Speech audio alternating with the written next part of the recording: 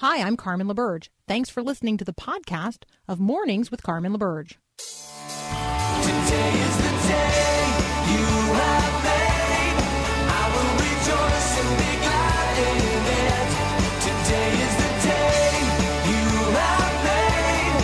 I will rejoice and be glad in it. And I won't worry about tomorrow. I'm trusting in what you say.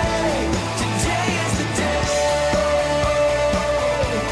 Today is the day. Good morning. Today is the day. This is the day the Lord has made. Be mindful of that all day long.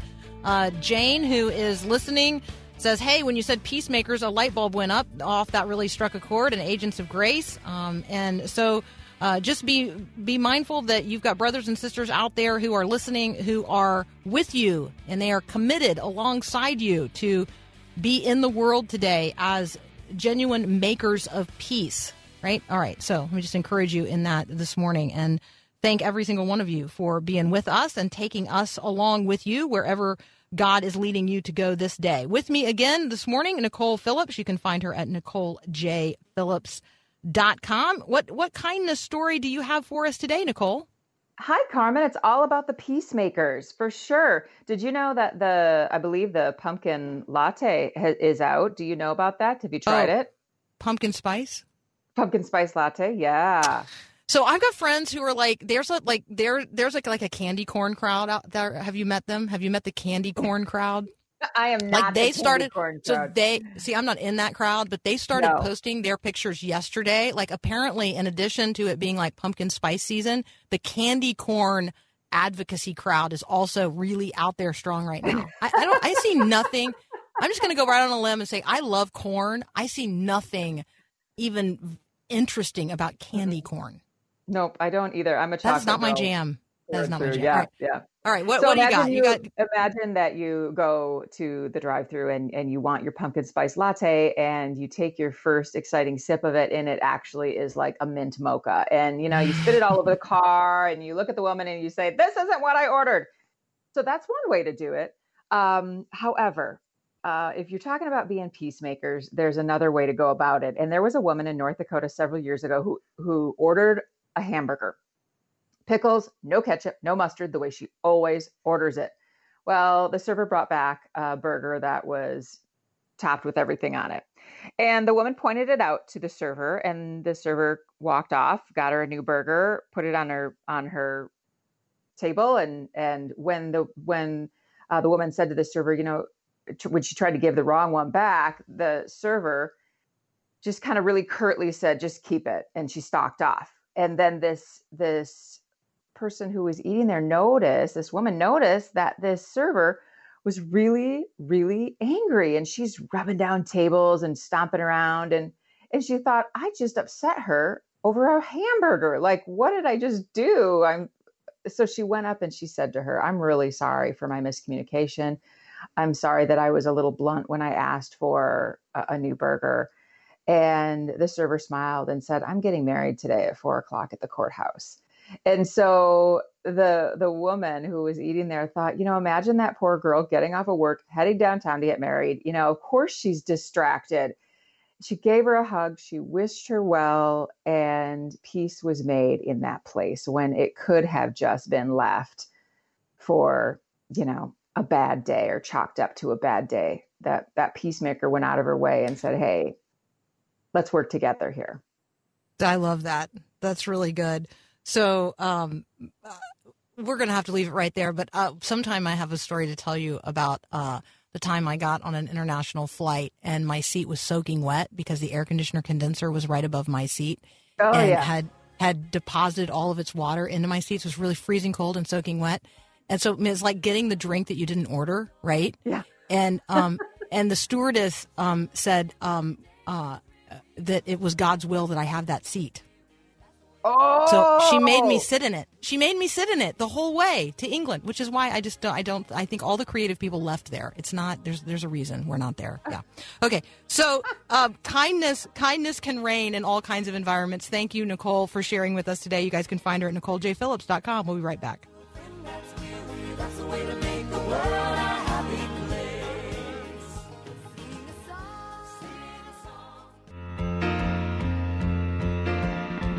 my eyes have seen the years and the slow parade of fears without cloud. Dr. Stevens is back with us today from the Christian Medical and Dental Association. Dr. Stevens, welcome back.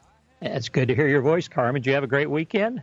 I did have a great weekend. Thank you. It was really toasty hot. I did not wear a sufficient amount of sunscreen, but I know. Well, you know. You won't pay the price now. It'll be later when you get that cancer. No, I'm just kidding. We all have those shortcomings. Okay, so somebody's got an ad out right now where they like show on people's faces the effects of of long-term sun exposure. Oh, yeah. I will tell you, those pictures are pretty convicting.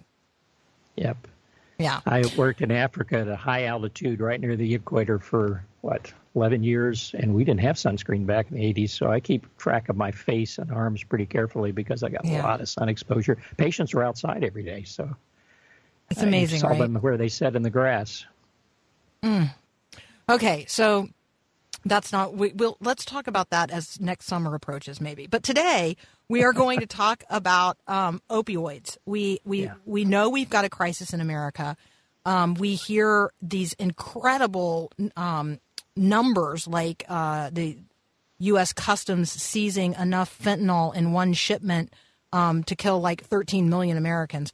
That's really hard for us to even imagine the scope of what could be happening when fentanyl enters into the opioid conversation. Lots of folks over the holiday weekend were reading the news out of California about the findings related to the L.A. County coroner releasing information about the Angels pitcher Tyler Skaggs dying as a result of ingesting a deadly combination of alcohol, fentanyl, and opioids, oxycodone. So when we talk about these things, Dr. Stevens, we are talking about individuals. We're talking about families. We're talking about the impact that opioids are having. And we're also talking about massive lawsuits. And so take us to this decision in Oklahoma against Johnson & Johnson. Now, they are just one pharmaceutical maker of an opioid, and this is just one state, and this is just one decision. But take us into this conversation about opioids and pharmaceutical companies and what might just now be a cascading number of these rulings across the country. Well, this was a pretty significant settlement, or not a settlement, penalty, $575 million, I think, that the state of Kansas is going to get. I question whether it's really going to stand. What's really going on is somebody's got to find somebody to blame, and that's very common in our country. Johnson & Johnson has deep pockets. They're a huge drug company, and so they took them to court, and they did it on the basis of a public nuisance law. In other words, the music at your house next door is too loud or the party's too loud. You can bring a complaint with the police saying, well, you're a nuisance. And, that's the law. They did it. Why? Because the evidence required to get a conviction on that is not nearly what it is for coming and saying that they actually caused this under any other law. And so the question is whether it's going to stand up in court.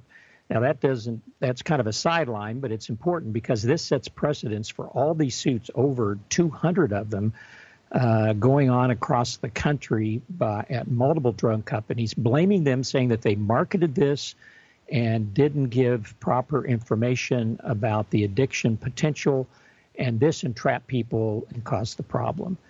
This is going to go all the way up to the Supreme Court, and it'll be based on the fact that this law wasn't designed to deal with this, and the evidence burden was so low. That's how they got the conviction. They wouldn't have gotten it in any other way, and it's likely to be overturned. What's other is happening, though, is a lot of states are doing this. Ohio, for one of them, has a suit that they're dealing with many different drug companies. And they met just a few weeks ago for a large settlement. And when we talk about settlement, we're talking about billions of dollars. The company that's probably one that has no leg to stand on is called Purdue Pharma, which designed OxyContin and marketed it as not being addictive. And they're trying to get a settlement, a huge settlement, to be agreed to for $10 to $12 billion, which won't begin to deal with the problem that we have across the country But they're saying either you do a settlement with us or we're going to go bankrupt and you'll get less. So these things are going to continue to be in the news. Unfortunately, it doesn't prevent the problem. It doesn't stop the problem. It may help treat and limit the problem when states have these funds. But addiction is a terrible thing, and it's difficult to deal with. And it's not just drug companies. It's the doctors who prescribed it in the wrong purposes. It's patients who got it for the right purpose but still continued it and got addicted to it. So it's a very complex problem, but we're going to hear a lot about it in the news. All right, Dr. Stevens and I are going to continue our conversation after a really quick break. We're going to talk about an action by the Trump administration to support people in healthcare who object to abortion, but whose employers are essentially forcing them to participate. So that's up next here on Mornings with Carmen. You say I'm loved when I can't feel a thing. You say I am strong when I think I'm weak. You say I'm talking with Dr. David Stevens of the Christian Medical and Dental Association. You can find them at cmda.org. If you are a Christian and you work in sort of any realm of medicine today, what I'll just broadly call the healing arts, this is an organization that is not only designed to equip you but come alongside you when you need it in today's really hostile marketplace. And so CMDA has some great stuff posted right now at their website, cmda.org. There's some great conferences happening across the country. And there's tons of resources in terms of dealing with the challenges that Christians in medical professions deal with today. And so we're going to talk about one of those. We've got Christians who are nurses who specifically in this case work in Vermont at a hospital. And that hospital, even though they had made their conscience objection to abortion known, forced them to participate in elective abortions by scheduling them for those procedures, but not telling them in advance that that's what they were walking into. And so they couldn't walk out at risk of losing their jobs. Tell us what is going on here, because this just seems like a horrific offense against it just creates a moral wound in the individual that is just really hard to imagine how it could ever be remedied. Yeah, and it's very blatant. It's interesting. Up to 2017, University of Vermont Medical Center didn't do elective abortions, and then the new chair of the board was a senior official at Planned Parenthood, and the policy changed. And what they're claiming is that they strike the appropriate and legal balance between supporting our employees and making sure patients get their care. That's just smoke that they're blowing. This nurse was actually told this was a miscarriage, and when she walked in and found out it was abortion, she expressed again her unwillingness to do that. It was not an emergency. Abortions are not emergencies. There were other staff in the room that could have done this with the doctor. The doctor looked at her and said, "Don't hate me for this." So it was very obvious he knew what was going on. We've had laws on the books, Carmen, for many years. The Church Amendment going back to 1973, Weldon Amendment, a lot of other things that says you cannot force people of faith to participate in abortion, sterilization, and other procedures that they may have religious objections to, sterilizations for our Catholic colleagues. So it's there, but unfortunately there's no teeth on the laws. And the Trump administration has really moved to put the teeth there, has now put out a regulation.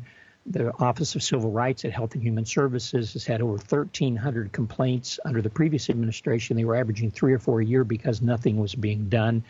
And so they've given notice to University of Vermont and saying, listen, you've got a month to explain this. We've investigated it for a year. You've not cooperated. We had to go out and find our own witnesses and find the testimony that we needed. But we're giving you a notice of violation. If you don't respond in 30 days, we're going to report you to the HRSA, which is the group that deals with funding from HHS, and you could lose $1.6 million worth of funding that you've been getting for some of the research you're doing. That's really chicken feed. I mean, $1.6 million to a major hospital is not a lot of money, but that's all they can do right now. The key thing, Carmen, is this. There's a new regulation that's being put out that is being contested by 19 states, Planned Parenthood, ACLU. We have actually intervened in that case alongside HHS to defend this regulation that finally puts real teeth into the law. Is it a big problem? 1 out of 4 of our members say that they have lost a job, a promotion, or an educational opportunity because of their beliefs. 2 out of 5 said they've been pressured to compromise, and 9 out of 10 say they will quit medicine before they violate their conscience. So this is a big battlefront that's going to affect everyone. And if we lose our Christian healthcare professionals, we'll lose 100,000, 150,000 physicians, much less nurses and other healthcare personnel if they're forced out of healthcare. But some people want to do that. So, Dr. Stevens, I know that there are some institutions that just require, essentially when people become an employee, like part of becoming an employee of certain institutions is that, you basically agree in advance to do whatever they schedule you to do. How does an individual who's not yet employed, how do you begin to say that's not right, and people who object to these kinds of things should still be able to work in those environments? Is that even, have we passed that point? Well, the new regulation states that if you have religious concerns about any procedure or medication, abortifacient medicines that are used to cause abortion, you need to inform your employee, and that cannot bar you from being employed. We have one of our nursing members, nurse practitioner, midwife, was being applied for a job in Florida. And during that interview, she said, it was a clinic for the poor. I'd be happy to take care of everything except I won't help with abortions. And they said, okay, well, then we're not going to hire you. And she actually brought a complaint against that, but there were no teeth in the law. And she didn't get the job. So right now, if you tell people that, they may say, okay, well, then we won't hire you, which is discrimination. It's no different than saying, we're not hiring you because you're Catholic or you're Protestant or you're African American or anything else. It's discrimination under the First Amendment and under the law. But unfortunately, it's very common. I've debated a lawyer from Planned Parenthood on National Public Radio National, and she told me I had no business being in healthcare.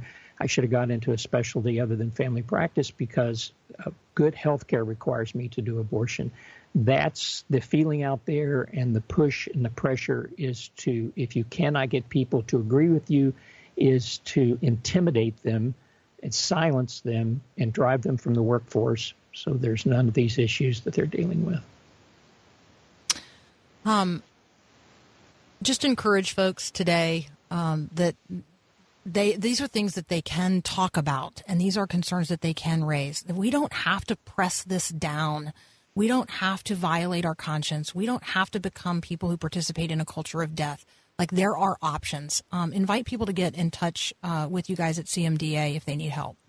Absolutely. And we work with a number of legal firms, Christian legal firms, Alliance Defending Freedom, the Beckett Fund, other groups that take these cases at no cost and deal with them. And we feel it's very important to stand up, speak the truth in love, and make sure that people can get the compassionate care. It's never been a time that's been more important to have a healthcare professional taking care of you if you're a Christian that shares your worldview, because abortion is just one issue, from physician-assisted suicide to in vitro fertilization and some of the moral issues there. You need someone that can guide you and give you biblically based advice as you're facing some of these issues in your health care. And that's never been more important than it is right now. Dr. Stevens, we're grateful for what you're doing. Folks can check it all out at cmda.org. We'll be right back.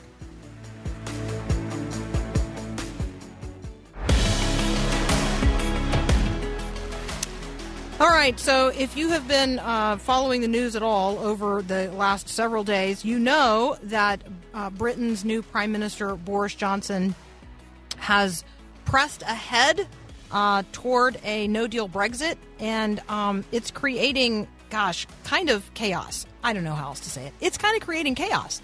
And so we're going to talk with Dr. David Aikman about what is going on in Great Britain.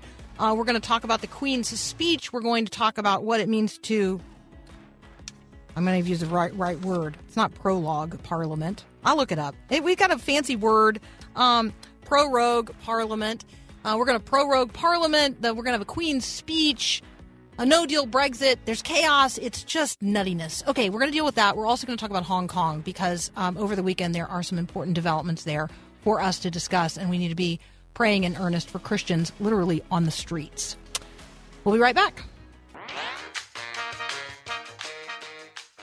So we are 1 week away, like literally a week from today. We are going to be engaged in what we call Fall Share. It's just a couple of days, 4 days, Tuesday to Friday next week, 4 days, during which we share with listeners the opportunity to engage with us financially, to partner with us in this ministry.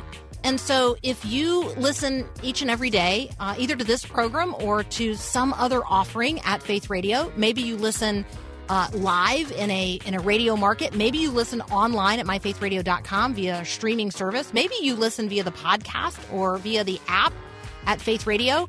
Any way that you listen, you're a part of what we call the Faith Radio family. And part of being in a family is the responsibility to, participate.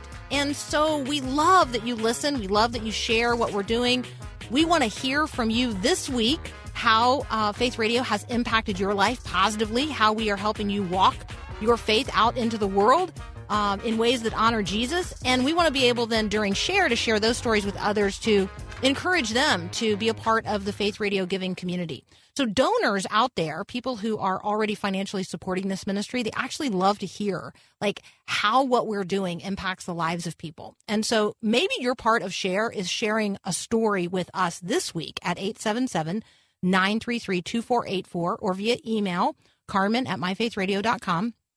Share your story of the way that what you have heard here in this program or another program has touched your life and changed your walk and impacted you. Like the way that, let's see, Susan just shared with me this morning, hey, she was standing in a Walmart line and she saw that the person in front of her had a coffee pot in her, in her cart. And she said, you know what? Because you told me that I can just lean in and I can have conversations with people and I can be generous.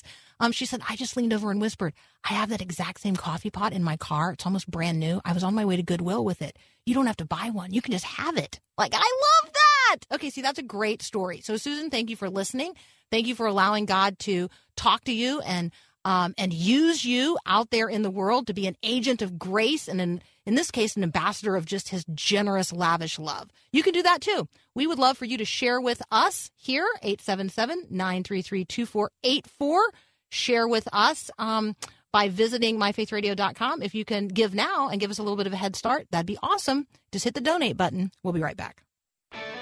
When parents split up, it can cause serious issues for children. And while there's no real way to fix the problems that divorce brings, you can certainly do some damage control. Hi, I'm Mark Gregston with Parenting Today's Teens. After a divorce, if your teen feels isolated or disconnected, make an effort to include her in as many things as possible. If you have the freedom to do so, take her to lunch or attend her games or school events. Make sure she knows your desire to remain involved in her life. Though divorce was never God's plan for marriage, it's a harsh reality in our fallen world. So if your teen is reeling from the after effects of a recent split, be very intentional about damage control. Your child may feel wounded or abandoned, so go the extra mile and draw near. Looking for more parenting wisdom? Go online to parentingtodaysteens.org or search for Parenting Today's Teens in your favorite app store. My name is Bond, James Bond.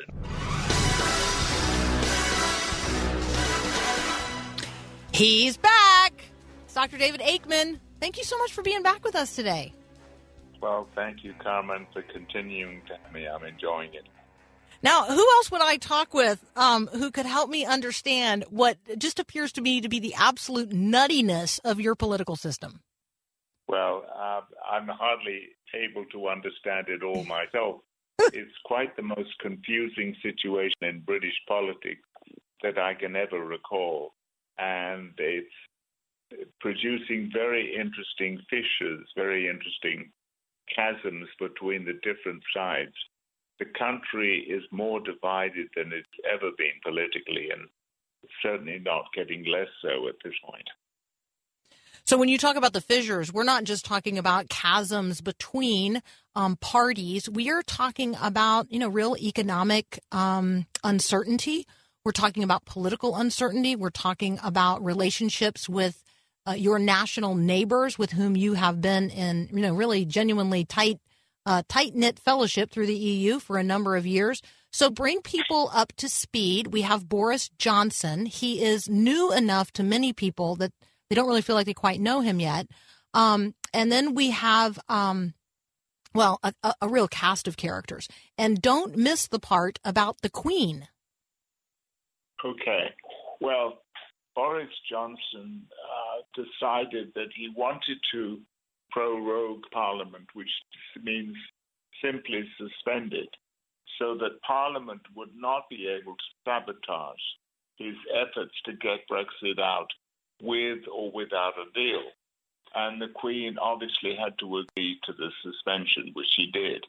But now there's a debate going along on Tuesday in the Parliament, a procedural debate, whether the Speaker of the House is willing to allow a discussion or a debate on whether Parliament can take control of Brexit from the actual government of Boris Johnson.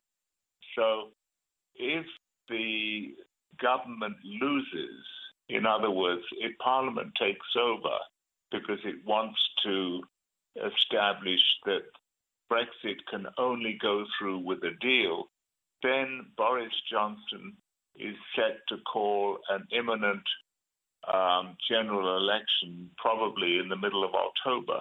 And if that happens, who knows what's going to take place, because the parties are not only divided amongst themselves, but they're divided within themselves.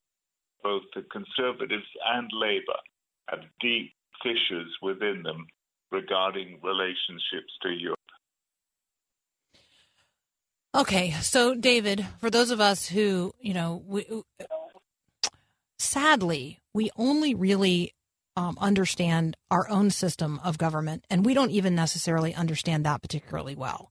And so when you talk about Boris Johnson being the quote-unquote government, that's kind of hard for people here to understand. When you talk about him being in a position with the Queen's blessing to suspend the equivalent of Congress, like, we don't understand that either.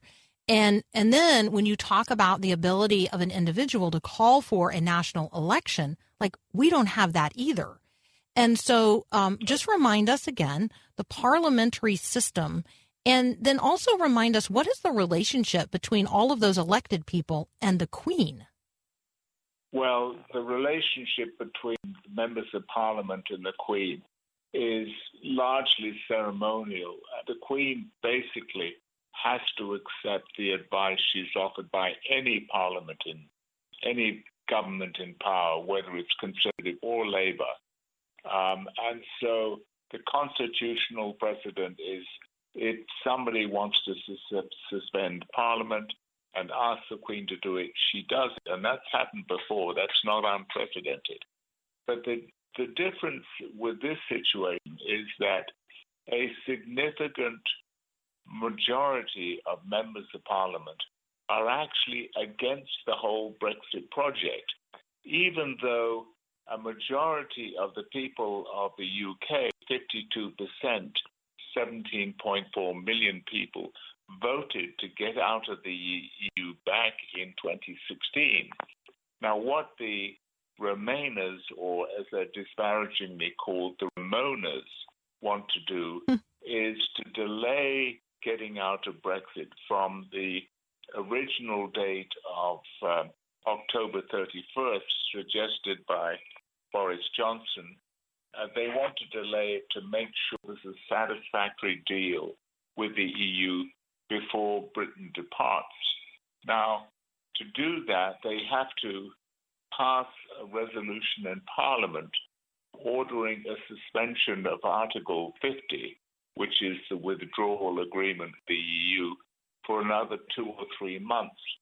And that is going to produce real acrimony on all sides, because the people who want to leave, those supporting Brexit who voted for it, basically want to get the whole thing over with. And they're really very frustrated by these delaying tactics. Well, and we would see that as, fairly undemocratic. If the people have voted for something and then their elected officials say, well, we're not really sure that you know best. We think we know best. And then they, start manipulating the rules in such a way that they get their way instead of the people getting there. Like here in America, we get that. We understand that. Right.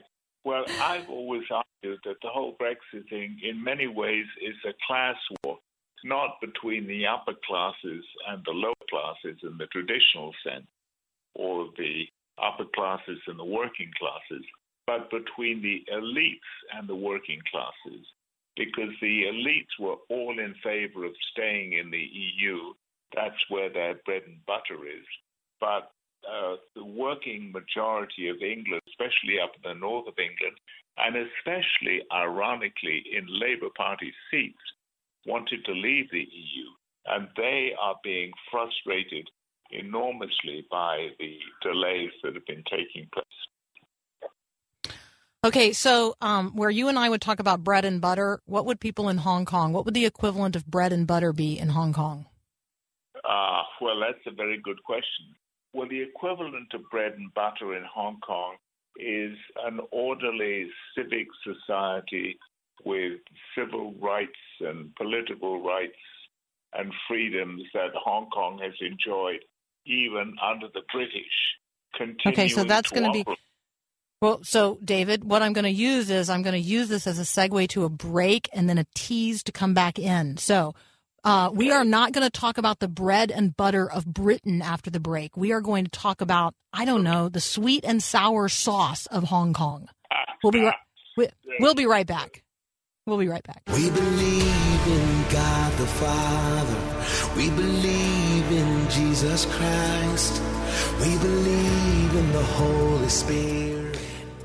All right, so I'm continuing my conversation with Dr. David Aikman, and we are pivoting from the bread and butter of Britain to the Cantonese cuisine influenced by British cuisine of Hong Kong. Well, I wouldn't say influenced British group cuisine. I think international cuisine is very powerful in Hong Kong, not just British at all.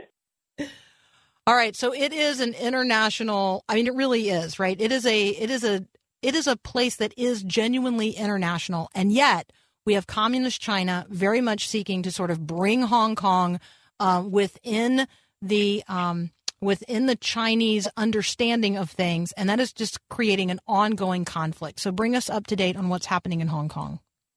Well, there have been continuing demonstrations, in spite of the fact that last weekend the demonstrations were banned, but they took place nevertheless. And they're getting more violent now because the police are increasingly using their batons and their shields to drive people away off the streets and to fire tear gas, grenades, and rubber bullets to disperse protesters. And the protesters, or some of them, are responding with Molotov cocktails. And you've got fires breaking out, even fairly close to police stations. So it's becoming a very hazardous city to be in if you're in the wrong place at this point. And we're seeing news out of Hong Kong this weekend that as these pro-democracy demonstrators, continue to gather, the region's Christian community has really begun to rise up. Do you have any insight into into the inclusion of these singing of hymns on the street as a part of what's going on there? Well, the singing of Sing Hallelujah to the Lord, that wonderful charismatic chorus that was, I think, composed in the 1970s, has been part of the protest movement in Hong Kong from the very beginning. But it has recently resurfaced because some of the protesters yesterday argued that they were attending a religious protest, which is perfectly legal under Hong Kong law, and therefore to demonstrate that they were singing the song. Plus the fact that 10% of Hong Kong people are Christians anyway, and they regard this whole crackdown as a very sinister attempt by the Communist Party to completely suppress civic freedoms in Hong Kong. David, again, any glimmer of hope for some sort of diplomatic, peaceable solution here? I don't think there's any hope for a diplomatic solution because the only country that has any say at all is Great Britain, which signed the Sino-British agreement to hand Hong Kong back in 1984, leading to the handover itself in 1997. But every time the British diplomats have tried to sneak in the door and say, we don't think you should be as rough on Hong Kong as you are being, they've been actually punched in the nose by the Chinese, who say Hong Kong is an internal Chinese affair, so stay out if you don't mind. All right, you and I are going to continue to pray, and we're going to continue to watch, and we're going to continue to support Christians with whom we are in fellowship there. David Aikman, thank you again, as always, so much for joining us today, helping us understand what's happening on the international scene from a Christian worldview. We really appreciate it. Thank you very much, Carmen, for having me. We'll see you next week, I hope. We'll see you next week, God willing. All right, friends, we'll be right back.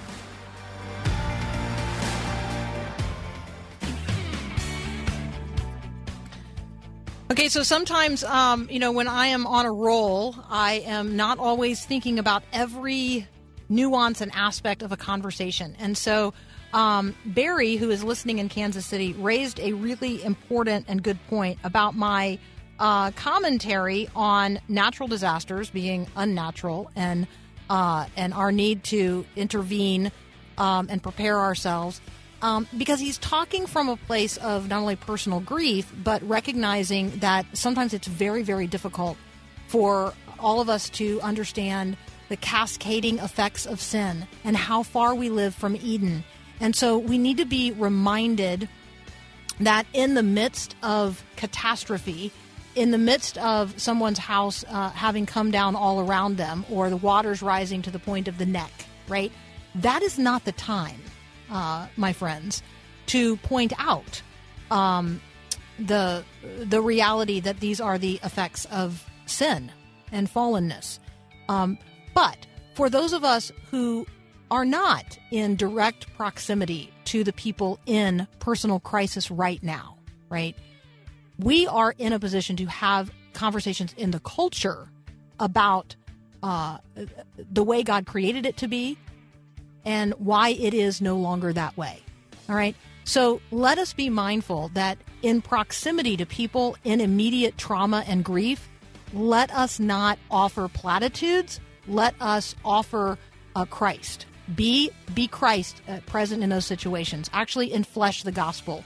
Walk in, hold a hand, offer a shoulder, grieve with those who grieve in the midst of what they are seeking to walk through today, which is often the valley of the shadow of death. All right, friends, have a great day, and God bless. Thanks for listening to this podcast of Mornings with Carmen LaBerge from Faith Radio. If you haven't, you can subscribe to automatically receive the podcast through iTunes or the Google Play Music app. That way, you never miss an episode. It's also available anytime at myfaithradio.com.